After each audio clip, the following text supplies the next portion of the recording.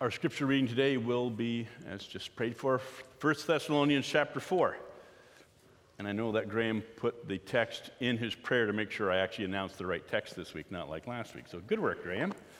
1 Thessalonians 4. For those of you who are just joining us this week because you're friends and family for the baptism, you just landed in the middle of a 2-week sex sermon series. So either sorry or you're welcome, depending on how you experience this. 1 Thessalonians 4. Hear God's word. As for other matters, brothers and sisters, we instructed you how to live in order to please God, as in fact you are living. Now we ask you and urge you in the Lord to do this more and more. For you know that what instructions we gave you by the authority of the Lord Jesus. It is God's will that you should be sanctified, that you should avoid sexual immorality, that each of you should learn to control your own body in a way that is holy and honorable, not in passionate lust like the pagans who do not know God. And that in this matter, no one should wrong or take advantage of a brother or sister. The Lord will punish all those who commit such sins, as we told you and warned you before. For God did not call us to be impure, but to live a holy life. Therefore, anyone who rejects this instruction does not reject a human being, but God, the very God who gives you his Holy Spirit. Now, about your love for one another, we do not need to write to you, for you yourselves have been taught by God to love each other. And in fact, you do love all God's family throughout Macedonia. Yet we urge you, brothers and sisters, to do so more and more, and to make it your ambition to lead a quiet life. You should mind your own business and work with your hands, just as we told you, so that your daily life may win the respect of outsiders, and so that you will not be dependent on anybody. This is the word of the Lord.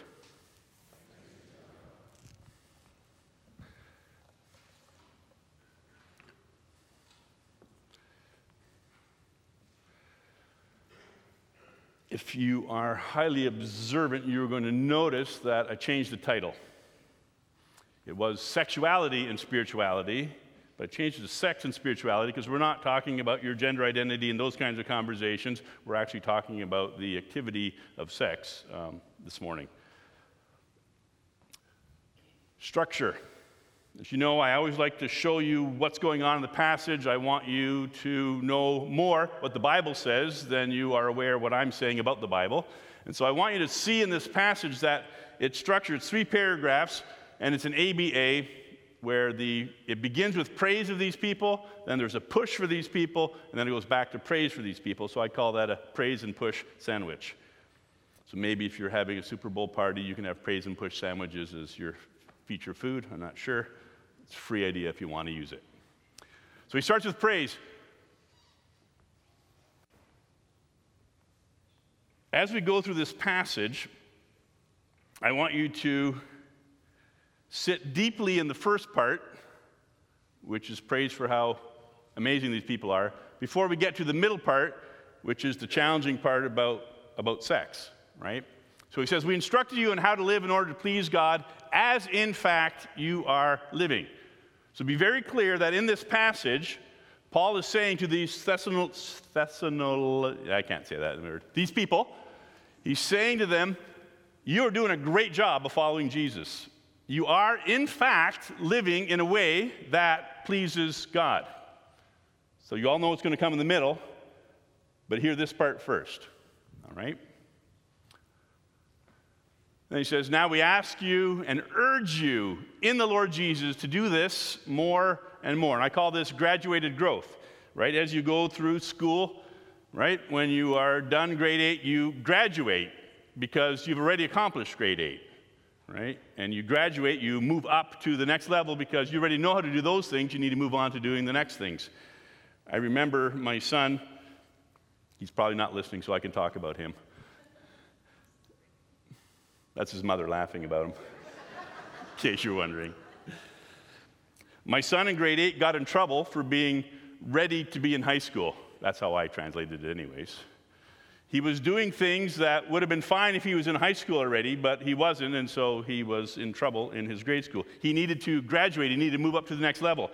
In your journey of following Jesus, we all need to continually be on this graduated growth thing, right? Some of the stuff I wrote in my news to you this week was about that simple reality. You are not meant to be baptized like Rihanna and then, she's baptized, she's done, right? Baptism is an invitation into community, and a community which will guide you, prompt you, encourage you, bless you, support you as you continue to grow.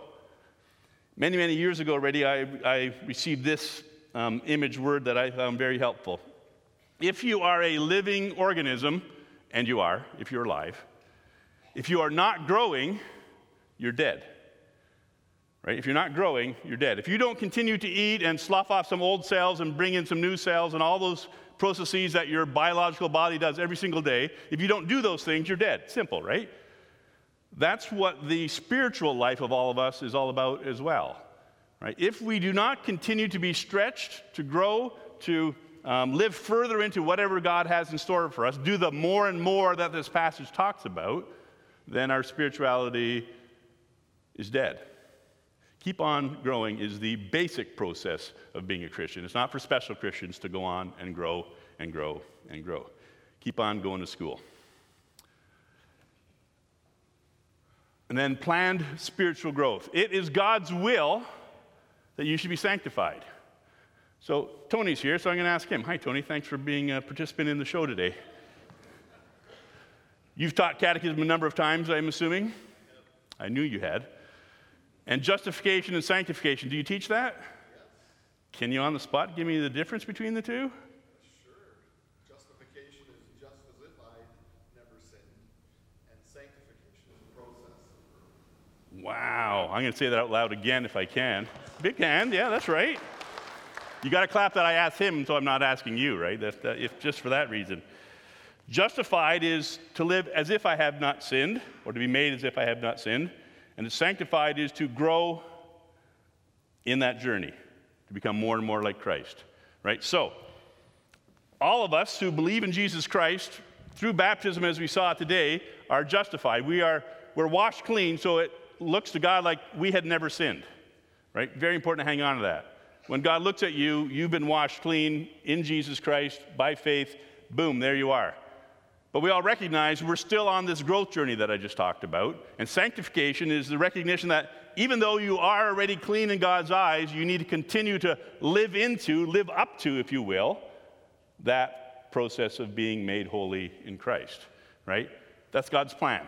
That's why we don't stop. That's why we keep growing, because it's God's will that we keep on being sanctified. Now, one of the areas of life in which we need to continue to be sanctified is the area of sex. So planned sexual growth goes with planned spiritual growth. And, as Paul says here, that you should avoid sexual immorality. Now, the Bible uses the term sexual immorality on a number of occasions, quite a few occasions, right? And here, anyways, it's translating the word in Greek porneia, which you can probably hear porn in there. Pornography comes from that word, right? And it's that misused, misunderstood, or abused use of your sexuality. Then he goes on to say that each of you should learn to control your own body in a way that is holy and honorable. Right? Always appreciate pointing out that he's saying, this is about how you manage your own sexuality. We do like to talk about what other people are doing and point fingers and those kinds of things. But the primary task for each of us, of course, is to always work on our stuff for ourselves. What else do I want to say about this? It's a tough topic, you know. You got to work your way carefully to not say the wrong things and get in trouble. As we think about our sex life, our realities, I want to encourage us to recognize that when God calls us into healthy living, he calls us to grow into the most healthy, open, honest, and of course within the right boundaries of marriage relationship that we can possibly have. All right? And as we go through this passage, I want to remind you again that at the beginning of this passage, what he said was, you guys are doing an outstanding job of living according to God's will. Now, I want you to keep growing, and one of the areas I want to keep growing in is your understanding of your sexuality. He's not talking to people who are living way over the edge, right? He's talking to people who are already following Christ and are being praised for that reality. But they got to keep working on this part of their life as well. By the way, it's sometimes said, and this is a sermon in preparation for small group conversations, right? So some of the things I'm going to say in here, there's lots of room for you to discuss them further amongst each other at home or with your small group. So it's often said that the people that Paul is talking to, and I think this is correct, lived in a pagan world. That word comes up in the next verse, right? And in that pagan world, sex was actually part of what they did for worship, right? Their religion included sexual activity. And so there's a whole different world going on there than probably most of us would think of experiencing. Now, often when preachers talk about this, they say, yeah, that's just like our world. And maybe, I'll give space for that. But I want to remind you again that we're not talking about everybody out there. Our conversation needs to be about what's going on in my world and in my life. So it's all fine and dandy if I, as a preacher, can say, we live in a horribly sexually confused world, and isn't that awful? Good start. Our real job is, what is your conversation? What are you doing? How are you supporting each other, and how are you growing in your own relationships in this way? I will leave it at that. Sex can become religious, not in passionate lust like the pagans who do not know God. Again, I have not ever heard anybody in any church that I've served basically decide that they were going to go public with the fact that it's okay to do whatever you want sexually. All right? That is not the issue for us. I was quite pleasantly surprised, to be honest, yesterday when I heard on the news that Mayor John Tory of Toronto had stepped down because he had an adulterous affair. That a man who, I don't know he's never publicly that I've heard stated his religious background, but he made that move automatically. Now, I do understand there's a whole power dynamic thing going on. The affair he had was with somebody who was, he was their superior, right? And so that power abuse was part of that journey.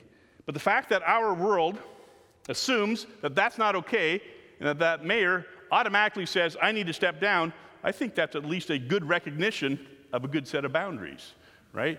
Again, I don't want to say that our world has it all together. That's not even close to what I want to say.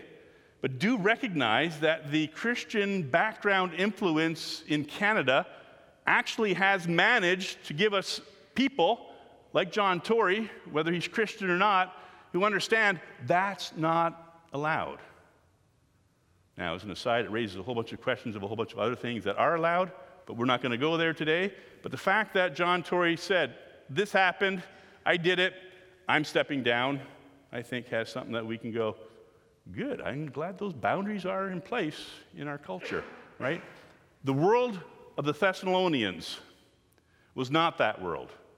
Their mayor never would have stepped down. Their mayor probably would have been praised for having had an affair, right? So we're talking about, and we always got to be aware when we're reading biblical passages, we're talking about people who lived in a world very much different than ours, right? Where religion was a religious cult, if you will, and passionate lust of the pagans was exactly it. That was their religion. That's what was promoted, all right? And so as we understand these things, we understand it in that context and in that story. And that in this matter, Paul writes, no one should wrong or take advantage of a brother or sister. And again, when you hear that, you're recognizing the people that Paul is talking to live in a world where overpowering somebody sexually was part of what went on. And he's saying there's no room for that, right? So let's make this into the positive, which is you need to understand that all of your relationship, all of your healthy marriage relationship with your partner is about servanthood, is about laying down your life for the other person, is about making sure that everything you do in your relationship, including your sex relationship, is about serving that other person, right? So like in last week's story, the story of the rape of Tamar, we recognized there was a power abuse there. There was a forcing that was going on there. There was a lack of understanding that what he thought was love wasn't, because it didn't serve and carry and honor and take care of the other person first. And that's the thing that needs to be worked out in servanthood, which is the core of every loving relationship in Christ. For God did not call us to be impure, but to live a holy life. Now, when we hear purity, maybe you've heard of the purity culture, the purity movement, which is where the church gets very focused on making sure that kids, younger people, wait until marriage before they have sex, which is a good thing to teach, right? I want to suggest to you that we need to have a broader teaching than that when we teach about sex. If all you ever grow up in church hearing about sex is that you shouldn't do it until you get married, right? And you never have a conversation about God actually created the feelings that you're having and that you need to process those with somebody, then you're going to grow up thinking that sex is bad, right? And this has been shown. In fact, I've had a conversation with somebody who, for the first part of their marriage, could not engage in healthy sexual activity with their partner, even though they were married, because all they'd ever heard growing up was basically sex is bad. And so it scarred them and it made them unable to, right? We need a broader conversation is what I'm saying, right? The boundaries that we understand are true and good, right? But the conversation is much bigger than don't do it till you're married, right? It's understanding that, so I've taught this to your youth. I just admitted that in public. I taught this to your youth. The Bible never says don't have sex before you're married. There's no verse. Isn't that stunning? So make sure, and I also said this to your youth, I'm not saying that means you can do whatever you want whenever you want. I'm just saying the Bible doesn't specifically talk about that. Why? Because in the Bible, when you turn 13 or so, as a woman, a girl, your dad decided who you're going to marry, maybe got some livestock in exchange for you. Sorry, women, I'm just stating history, right? Not suggesting anything for today. And in doing so, this transaction took place so that you were now married to some guy you may have met, you may have known, but you didn't fall in love with him. So the idea that you would have sex with somebody before you got married makes no sense in the biblical context, because you might not even be that excited about it when it was allowed in your marriage. It happened to you, okay? So being a bit explicit about a very different cultural situation again to which the Bible speaks, which just tells us we really need to have good conversations about now, because nobody here wants their kid to get married at 13, right? Never mind 20, right? Never mind 22 when I got married, right? All those times have been expanded. What do we do with the 13 till 21, 22, 23, 24, 25, 27 is the average age now, I think, for people getting married? What do you do in that time with the fact that you were created as a sexual being and you have desires that God gave you, but you are not in marriage yet, right? We have to have that conversation if we're going to have a healthy community around the idea of sex and being obedient to God. And by the way, you see those words up there. This includes, when we talk about the purity lists, right, we get on this one, and our denomination had a whole discussion in the last few years, as you probably know, about human sexuality, called the HSR to many of us. But how about things like greed and gossip? Why do we not have 200-page documents outlining when you stepped over the line in greed? Because every time the Bible talks about sexual immorality, either slander, gossip, or greed is on that same list, right? And this leads me to wonder, and I'm only wondering this is for discussion purposes, what if the church is too worried about sex? And by worried, I mean anxious, right? Because God says, do not be anxious about anything, which includes the world of our sex lives, right? What if the church is just a bit too focused on this area and maybe not focused enough on things like, how do we spend our money?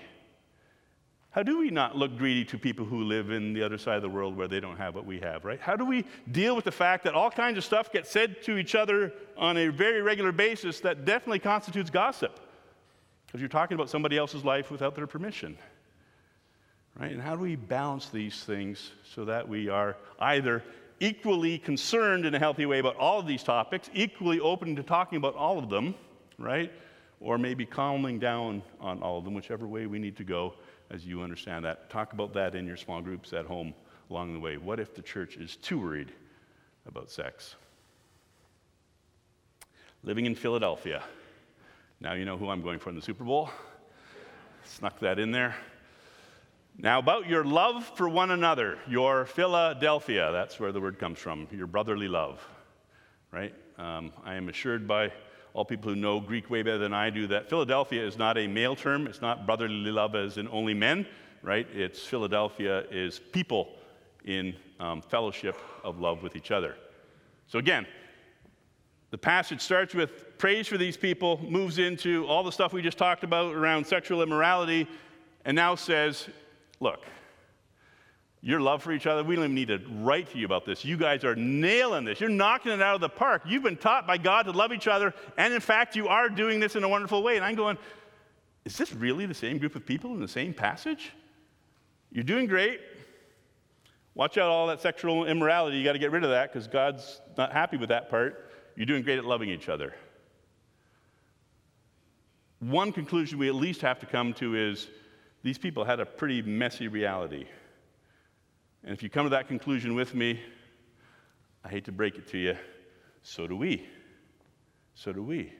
Right? So I will gladly stand up here and say, you know what, you folks, those of you that I know that have shared some of your story with me, I think you are following Jesus with great amounts of integrity.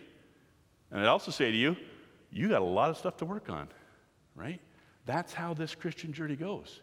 Some of us need to work on sexual immorality issues, pornography and so on, right? Other of us need to work on greed. Other of us need to work on gossip. We need to keep growing, but all of these conversations then need to be in the open to a healthy degree with the people with whom we walk and learn. Always room to grow. And in fact, you do love all of God's family throughout Macedonia, because that's where Thessalonica is. Yet we urge you, brothers and sisters, to do so more and more and more and more. It's the second time Paul has said that. That would be a great theme for a church discipleship movement. More and more, right? Keep on learning more and more. So, a few conclusions. Sex is one area of spirituality. Your sexuality is connected to your spirituality. Rob Bell has a book called Sex, God, and in there's the line, this is about that. And the this is sex, and the that is spirituality. Who you are as a sexual creature has everything to do with how you function in your spirituality, right? That and this next slide are a whole nother sermon. Your sexuality is deeply connected to your spiritual identity, and I'm only going to do one sermon today because it's already, I have the time on here. It's 10:58, so I need to wrap up. But this, please, find healthy places to talk and grow on this and other aspects of love more and more. Find healthy places, safe places, people you trust, right? To be able to have these conversations, and through those conversations to actually stretch yourself and be stretched. And the first stretching point is just being honest about where you're at and what you're dealing with, right? As well as all the other aspects of love in this sort of more and more way. So when I taught the youth about biblical sexuality, my conclusion was simply this: you've got to figure out between your age now and when you get married how you're going to deal with the fact that you have sexual desire, right? And my high recommendation is that you find safe people to have that conversation with. And one person, don't worry, I won't name your name, said, Pastor Eric, is that a suggestion or a rule? It was a great question, by the way. And I said, because you asked, it's a rule. I can't make you do anything. I can suggest to you that healthy spirituality in all areas grows when you have a level of honesty and openness and support that allows you to be truly yourself, right? And I don't just say this, I do this. I'm in a group of pastors. It's called Faith Walking, right? We deal with who we are in very real ways, and I mentioned the Super Bowl. I'm going to watch the Super Bowl with some of my pastor friends this afternoon, all right? And after that, we go hang around together. It's one of my favorite weekends of the year. It's Pastor's Weekend, starts Sunday, goes till Tuesday. And we share with each other, this is what's going on in my life. And we all know each other well enough that if I say, yeah, everything's fine, Yeah, they're not taking that, right? There's a push. There's deeper questions. They said, we're going to call Ruth Ann. We know her too. We'll ask her what's really going on in your life. And then we pray about those things for and with each other. All of us need those kinds of places to grow. Because I've been doing this preaching thing for quite some time, so I know how this works. The sermon works like this. You hear this, and your first conversation on the way out with somebody you know is, what did you think? And then your options are, I liked it or I didn't like it. That's cool. That's a great start. None of that reshapes who you are and how you live, right? The reason we do the small group thing or the other conversations things wherever you go is because somewhere in here you get to say, I should be working on that too. I need to take that next step as well. And I highly encourage you to do that, right? And you'll need each other because you can't all meet with me this week because I'll be away, okay? Let's pray for that. Jesus, you have created us just as we are with all kinds of thoughts and feelings and desires, and you call us also to use those appropriately in ways that bless and serve others. And Lord, for all of us, that's sometimes hard and confusing, and we all know that we make mistakes and we slip up and we sin.